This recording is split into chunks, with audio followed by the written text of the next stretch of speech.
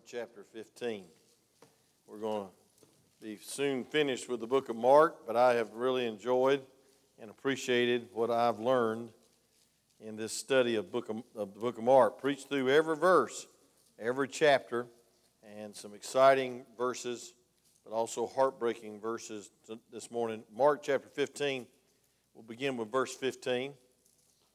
Brother Randy, if we might sing the Old Rugged Cross at the end of the service. I want to emphasize the last verse of that psalm. We need to bear the cross. We need to carry our cross. A lot of people think that's the arthritis in your left elbow, but that's not what the cross means.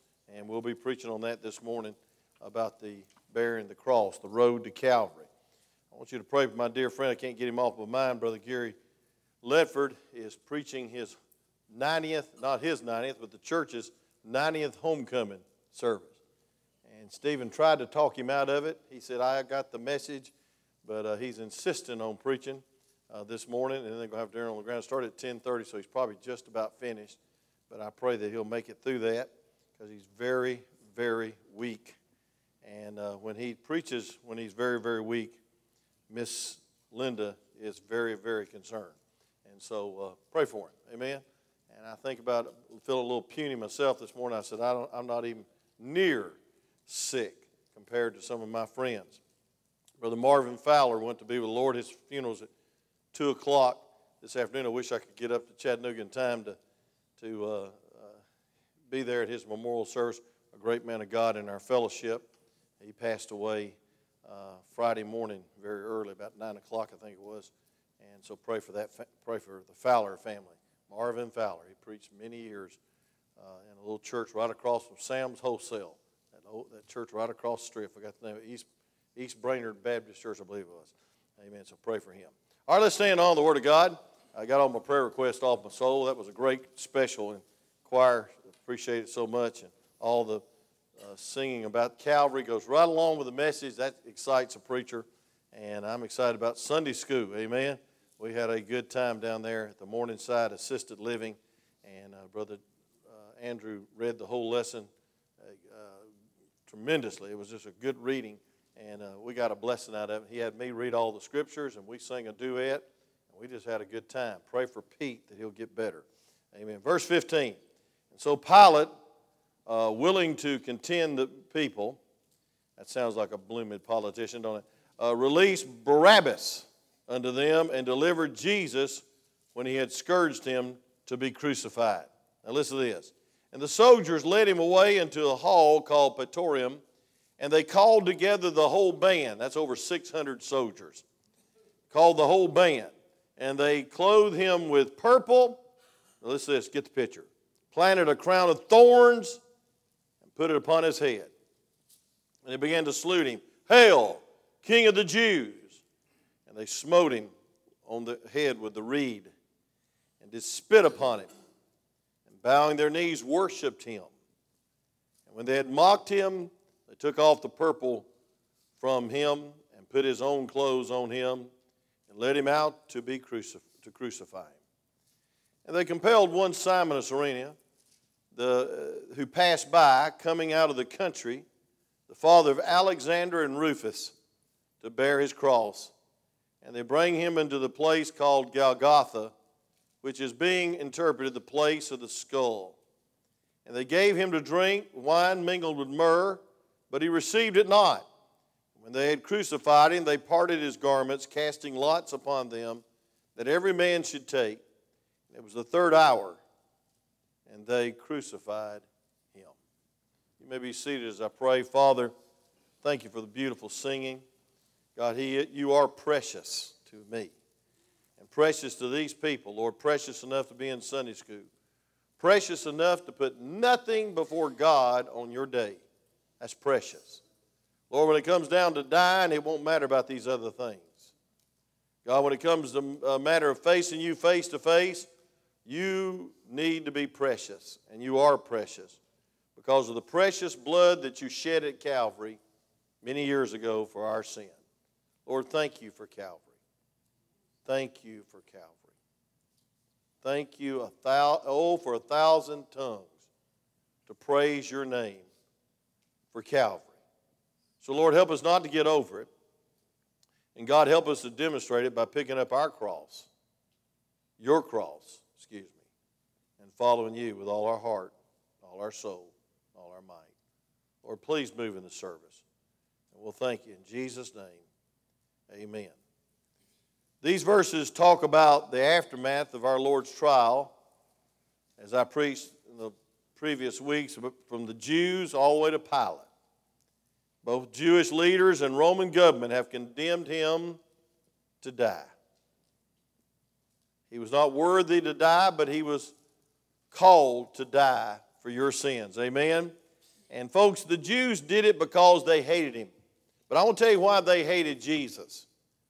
Because he claimed to be their Messiah, and he is, but not the kind of Messiah they wanted and they expected. They rejected him, and they sent him away to die because he was just not their kind of Messiah. He was a Messiah that died and was buried. Thank God they didn't realize this, but he would arise. And folks, they were looking for a Messiah politically. They were looking for a Messiah to relieve them from oppression from the Roman government. They were looking for a Messiah like Barabbas, one that committed murder and insurrection in the name of the Jewish nation. And that was their folk hero. That was their hero. And the one that did nothing, perfect, healed, touched people, saved people, they said, let him be crucified. Folks, I want to tell you something. It's a pitiful day when the world chooses the messiahs of this world over the Messiah, Jesus Christ. Pilate condemned Jesus to death to save his position with the Rome and with Israel. Pilate violated every conviction he held. And he convicted a man who he knew was innocent, and even his wife told him not to do it. Praise God, men. Isn't that wonderful when your wife tells you not to do something? And then you do it on anyway, amen? And you get in big trouble. And then you come cowing home saying, don't tell me, you told me so. Amen? I'll preach on that a little tonight about the counsel of a good wife. But I want to tell you what he did. He allowed an innocent man to be crucified to ensure his earthly security. And in doing so, he was condemned to eternal death in hell. See, on the altar of political immediacy, he sacrificed the eternal. How many times do we, on the altar of immediacy, sacrifice the things of eternal? We want to feel good, and we want to do good, and we want to have a good time, and we want the kingdom now, and we refuse to do what God wants us to do, and that's carry our cross, which is not always pleasant. And today I want you to see that as we follow Jesus from Pilate's judgment hall to Mount Calvary, what went on to our Lord on the path to Calvary. Number one, I want you to see Jesus and the soldiers. In verse 15, the Bible says, and so Pilate, willing to contend the people, to please the people, released Barabbas unto them and delivered Jesus. And then this is what he did. And he had him scourged him to be crucified. Now, folks, I want you to know that scourging was enough to kill most people. Our Lord was all man. He wasn't some wimp. Amen. He was a man of all mans, but he was God. And they scourged him. And I believe Pilate, the reason they scourged him, this is public humiliation. This is public brutality, is because he really didn't want to send him to the cross because his wife told him not to. No, because he found no fault in him. I love that song, I Should Have Been Crucified. We used to sing it when I was a youth pastor many, many years ago. So long ago I can't remember even the words of the song. But it says something about, I should have been crucified. And they led him away to took my pain and my agony. And that's exactly what happened. But I think about this cat o' nine tails. It was a whip that was about 3 or 4 foot long. It had pieces of metal and pieces of stone and all kinds of objects in it, and they would lash a person across their body 351 times, 39 times a cat of 9 tails. And bone and metal in this whip would gouge out large chunks of flesh. The veins, sometimes arteries would be severed. Occasionally an eye would be plucked out, or an internal organ would literally be ripped from the victim's body. And men died from that beating alone. Now Isaiah prophesied about it. Isaiah said he'd be beat beyond recognition in Isaiah chapter 50, 2. And then Isaiah chapter 50, verse 6, he talks again about the cruel scourging of the Lord Jesus Christ. Isn't it amazing? It's amazing to me that even details of the horrible treatment of the depravity of man against God was prophesied 700 years before the fact. In Isaiah chapter 50, verse 6, for instance, it says, I gave my back to the smiters, and my cheeks to them that plucked off the hair. I hid my face from shame and spitting. That's 712 years before the fact. Isaiah sees Calvary, but also sees Pilate in his political effort to release Jesus, ripping his beard out and plucking his skin from the furrows of the cat o' nine tails, the flagon, the scorpion they called it, to try to get the people to pity him and let him go. So not only did I see the scourging, but in verse 16 through 20, back in our text please, we see the scoffing. The whole band of soldiers. These soldiers led away into the hall called Praetorium, and they called together the whole band. Now, that wasn't a band that played like a rock and roll band. That was over 600 soldiers that were commissioned by the devil and by Pilate to abuse Jesus publicly. Now, as long as they didn't kill him, it was allowed by the Roman government to take a prisoner and scourge him and beat him to a pulp, that they wouldn't have to stay so long by the cross and watch them suffering, because that was their time. So all the soldiers, as their routine, abused prisoners. As long as they did not kill him, the Roman government said, go ahead and do whatever you want to him. Can you imagine the scene? Jesus stands before them. His body is weary from a long night without sleep. His face is swollen, like verse 65 of the preceding chapter says, and some began to spit on him after they had the Jewish Sanhedrin false trial, and cover his face and buffet him. They put a sack over his head and they started hitting him and saying, tell me who hit you. And saying to him, prophesy, thy servants did strike him, and the servants did strike them with the palms of their hands. That's verse 65 of the preceding chapter. So his face is already swollen, but now he's just been scourged, and his body is bloody, and his flesh hangs in ribbons from his back. The blood pools at his feet. You'd think, seeing this, that the soldiers would back off, but they didn't. And instead, they played a cruel game. If you'll look at verse 16, it says, and the soldiers led him away, but verse 17 says, and they clothed him with a purple and plaited a crown of thorns and put it upon his head. They began to salute him, Hail, King of the Jews! And they smote him on the head with the reed and did spit upon him, and bowing their knees worshiped him. Now the thorns in the lands of Jesus was not just little bitty thorns like we see on our rose bushes. They were long, about 6 inches long, and they just made a crown and plaited it on his head. And then they decided to take a sepulchre and put it in his hand. Then they ripped it out of his hand, and with a rod they started beating him over the head, which drove those thorns into his skull. And I can see him now.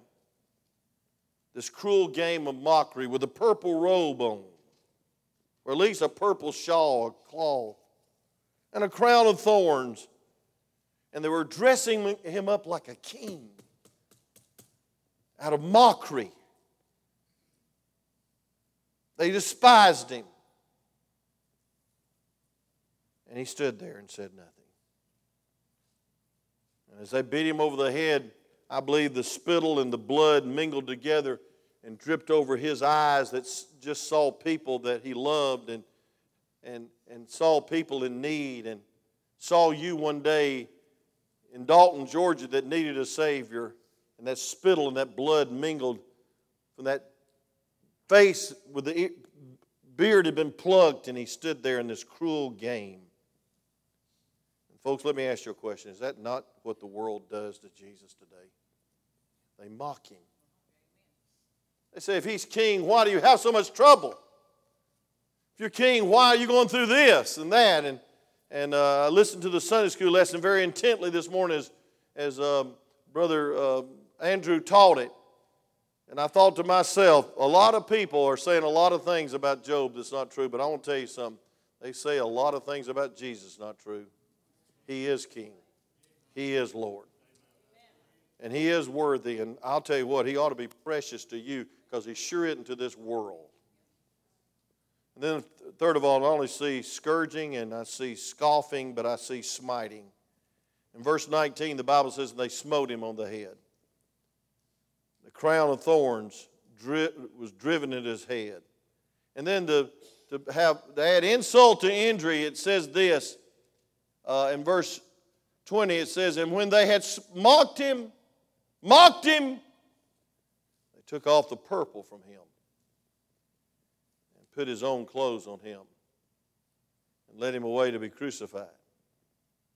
And so they ripped that purple robe off his back. It was probably already drying from the blood. It's like a Band-Aid that you take off sometimes. Excruciating pain. They reopened the wounds. And they humiliated Christ and led him down a lonely road to Calvary. Let me just say this, and I'll try not to be belabored too long, but that's God's grace. Because I want to tell you something. That's God's grace in action, because you got to remember this. That was God they were beating. That was God that they were mocking. That was God's face they spit upon. It was God they were abusing. And folks, he created these very men. They would not be living and breathing to do that to him if he hadn't created them. He possessed the power to destroy them just merely by thinking about it. As he's already demonstrated when they tried to arrest him, he said, I am, and they were all flat on their back. And so, folks, listen. He could have called, as Matthew 26, verse 53 says, 10,000 angels. But he didn't need 10,000. All he had to do is think it. And those men would have been wiped out with their puny little mockery, and smiting, scoffing, scourging. Why did he not wipe them out? Because he loved you. And he loves me. Bless his holy name. Don't get over Calvary.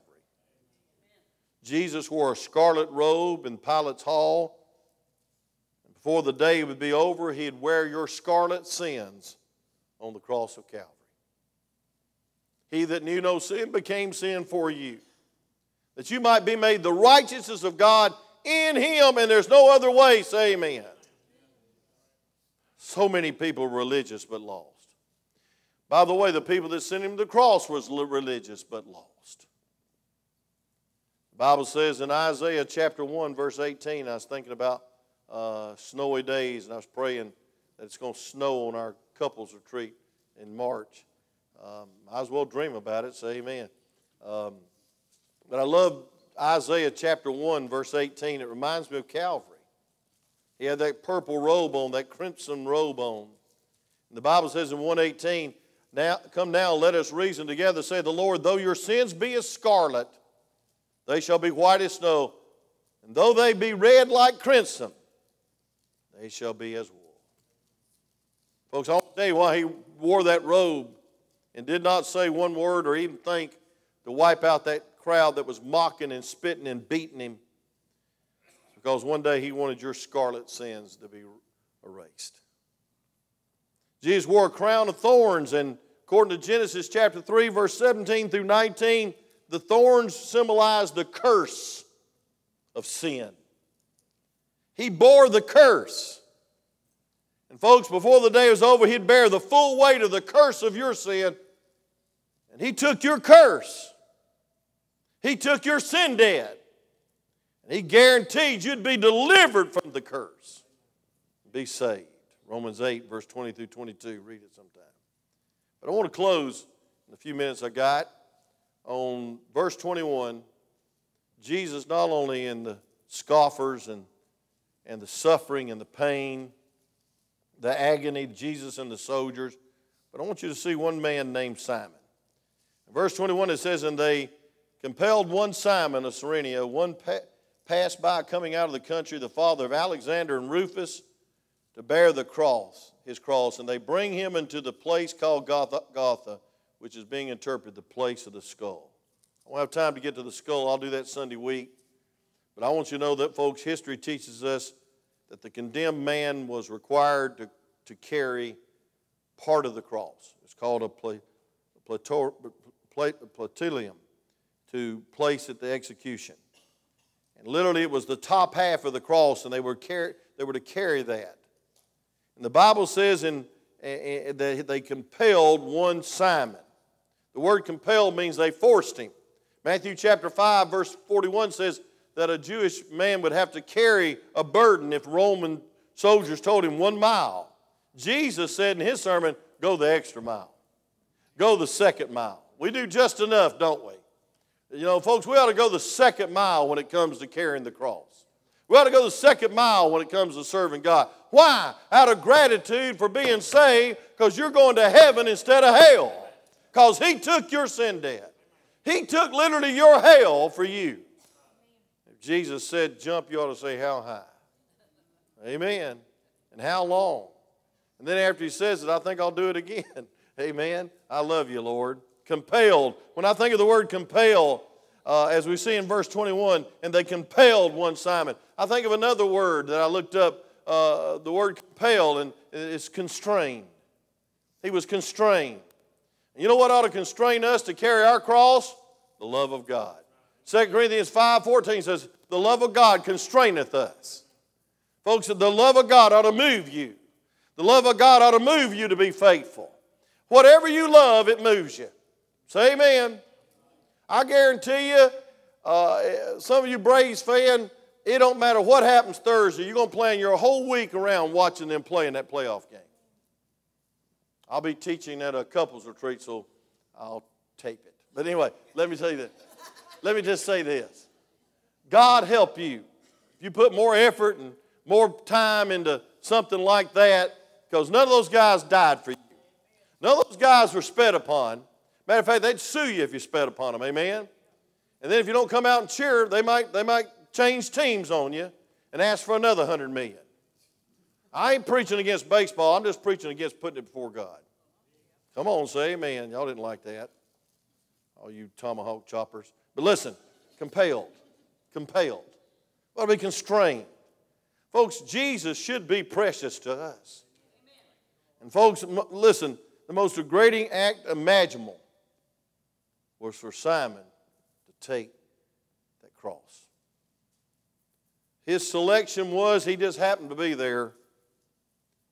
And God said, hey, the Roman soldiers said, hey, carry the cross. And I believe that day changed Simon's life forever.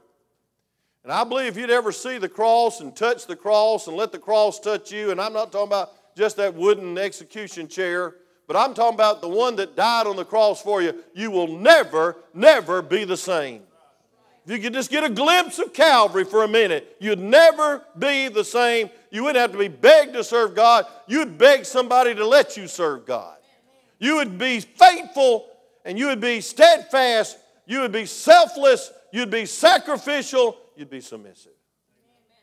See, the carrying the cross branded a person from taking the Passover, they were rendered ceremonially unclean. And for Simon, the Passover was over the minute he touched the cross, because that was a place of death, of execution. And then they compelled him with an idea of force, but I want to tell you something, folks. The cross is associated with something else besides just being ceremonially unclean. It was shame. He's minding his own business. He's walking down the road.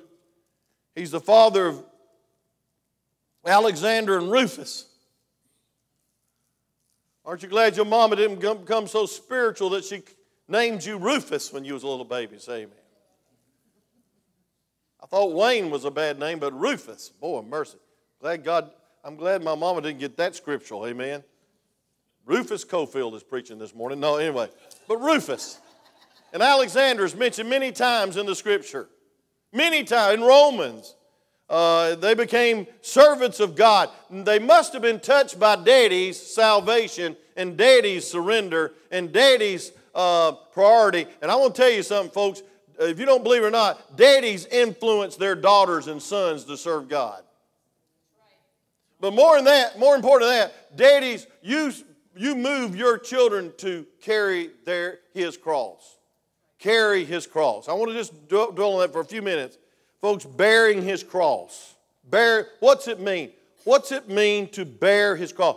Brother Darrell, remember that great sermon we heard by Stephen Sparks up in Sand Mountain? It touched your heart particularly.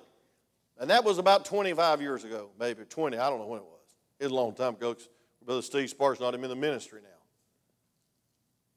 And he preached on cross bearing to us men up there in Sand Mountain. And I mean, God moved. Cross bearing. I don't even remember the sermon, but I just remember God used cross bearing. What is it? What's it mean to bear your cross? Well, I want you to look at Hebrews chapter 12, verse 2, and I believe you'll see it. Hebrews 12, 2. The Bible says, wherefore, seeing we're also compassed about with so great a cloud of witnesses. I'll read verse 1 while you're getting there. Let us lay aside every weight and the sin, which is unbelief, because it goes with chapter 11. The sin which so does easily beset you. And let us run with patience the race that's set before us. I've heard this preached that everybody's got one sin that just really besets them. But I want to tell you the sin that really besets us all. Unbelief. Unbelief. But I want you to look at verse 2. Looking unto Jesus, the author and finisher of our faith. Amen. He's the author and finisher of our faith. You'd be going to hell if it wasn't for Jesus. He ought to be precious to you. You ought to love Jesus. You got rope burns, but your wife had to drag you to church this morning. You ought to get right with God or get saved one. God help you. You have to be made to go to church. You have to schedule church in your little schedule and pluck Him in when you get a chance. God help you. For using Jesus as emergency rations instead of daily bread. Say amen. And I'll say this and say it publicly. A lot of people get all stirred up around a funeral, but I want to tell you something. What counts is what you do after the funeral. Right. Amen. We get all emotional, and we get all emotional about heaven and hell. But I want to tell you something, folks. God ought to change our life about the brevity of life and about the preciousness of life. And most important of all, about the preciousness of Jesus, because we'd all be in hell, including all our loved ones, if it hadn't been for Jesus. We just go around treating Jesus like emergency rations. And hey, God, if I need you, I'll call you. Let me just get a little perturbed right here and say, hey, listen, you ought to put God first in the good times. Because the only reason you're having a good time is because of Jesus. Every blessing from above. Look at this verse 2. I'll stop meddling. Looking at Jesus, the author and finisher of our faith, who for the joy that was set before Him, what? Endured the cross. Listen to this. Despising the what? Shame. And is set down at the right hand of the throne of God. For consider Him that endured such contradiction of sinners against Himself, lest ye be weary and faint in your minds. You have not yet resisted the blood, striving against sin. I'll stop right there and say this.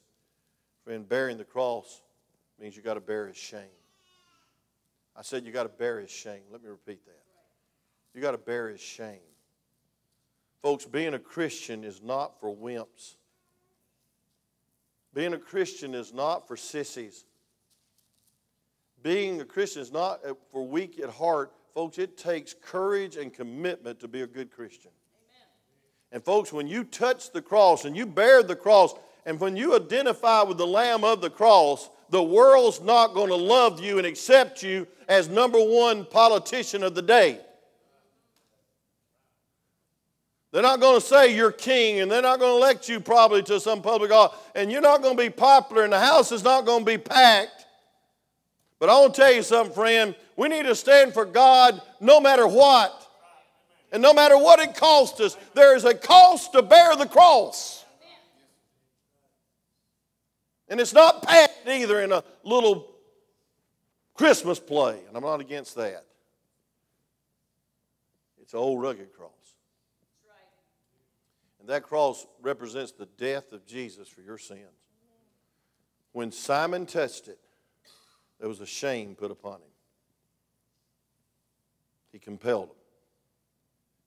It brings reproach. Bearing the cross brings reproach. Turn to Matthew 16:24. Matthew 16:24.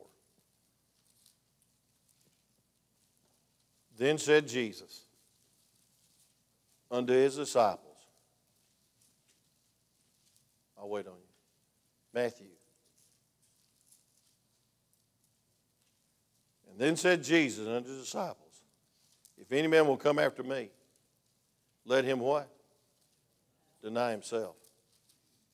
Now that's really hard. Because I want to tell you something, most of the time self's on the throne. You know, most of the time people live for their self. Most people are concerned about themselves. Most people will not do anything that will inconvenience their self. So self gets in the way, say amen. But when you carry your cross, you got to deny yourself. It says, come after me. It says, if any man will come after me, let him deny himself and take up the cross and follow me. That means surrender. When Simon picked up that cross that they were about to nail on the cross, the upright part, he was surrendering to authority. He was surrendering to the commands of the Roman government. But folks, more than that, he was surrendering to God because God knew his son had to go all the way to the cross. And he was out of blood, he was out of energy, he was out of life almost. He was trying to get there. And folks, God used Simon to pick up the cross. Amen. It's a place of surrender. It's a place of sacrifice. Folks, don't say you're bearing your cross if you're not going to give your entertainment to God, if you're not going to give your activities to God, if you're not going to give your home life to God, if you're not going to give your children to God. I was praying for my grandchildren over in South Africa, and I thought about what they're facing. And God brought some new things to my heart they're facing. And I thought to myself, oh God, please protect them. Help them in their every decision. Help them in their relationships. Help them in their safety. God, help them to be useful.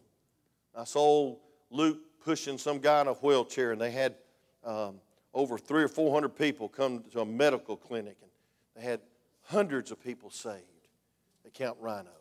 And now, Miss Bernella, let me announce this. Brother Mark's thinking he's going to have to open up a medical clinic now. Praise God. We got to open up a clinic, praise the Lord. He's going to kill everybody before he finishes all his missions. Amen. Praise God for him.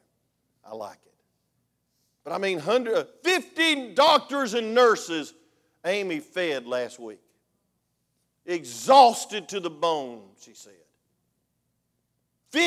Almost 50 doctors and nurses was staying at Camp Rhino ministering to hundreds because everybody wants to come get well, free.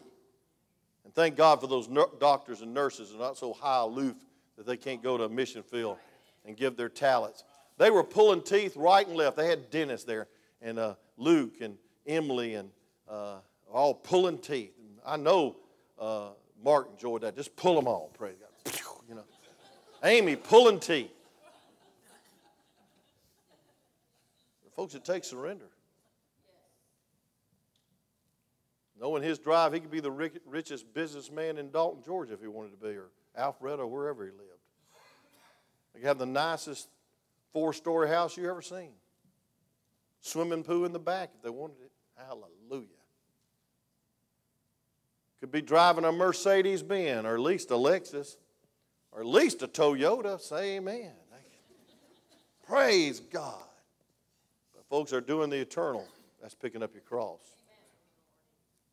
And I said this, and I'll say it publicly. If Mark took all my daughter and my grandkids over there for business, I would have kicked his rear end and says, no, you're not. I'd have put my foot down. And he wouldn't have liked where I put it down either. I said, you ain't going over there. That's to make money. But he says, I'm going for Jesus. What am I supposed to say? God bless you, son. God bless you. Pick up your cross. Pick up your cross means you're going to be a little inconvenient. You're going to have to sacrifice. You're going to have to surrender. You've got to get your priorities right. Simon's life was never the same. And I guarantee you this, he could have wrote the 4th verse of 113. He could have wrote it. I'll bear the cross. And I love him. And I thank you for him. Let me just close. Picking up the cross means you'll please God instead of yourself. You'll sacrifice. You'll surrender self. You'll submit to God's word. You'll be selfless. You'll die to self. But most important of all, you'll please him. That's carrying your cross. I don't know about you, but I don't want to just be a Christian. And that's a great title, and it's a great privilege. I want to be a cross bearer. Amen. Let's pray. Father, thank you for this message. It has spoken to my heart. I thank you, dear Lord, that I believe Simon was never the same because you set up that amazing appointment, just like you did the woman at the well, just like you did with the Ethiopian eunuch, just like you did with the thief on the cross. You put him right next to Jesus. But you put Simon, maybe his wife, and Alexander and old Rufus right next to the cross. And you touched them. And I believe you saved them. I thank God that I had a mother that got me to the cross. I'm glad I had a mother that said, hey, listen, you ain't going to sleep in on Sunday morning. You're going to the place that preaches the cross.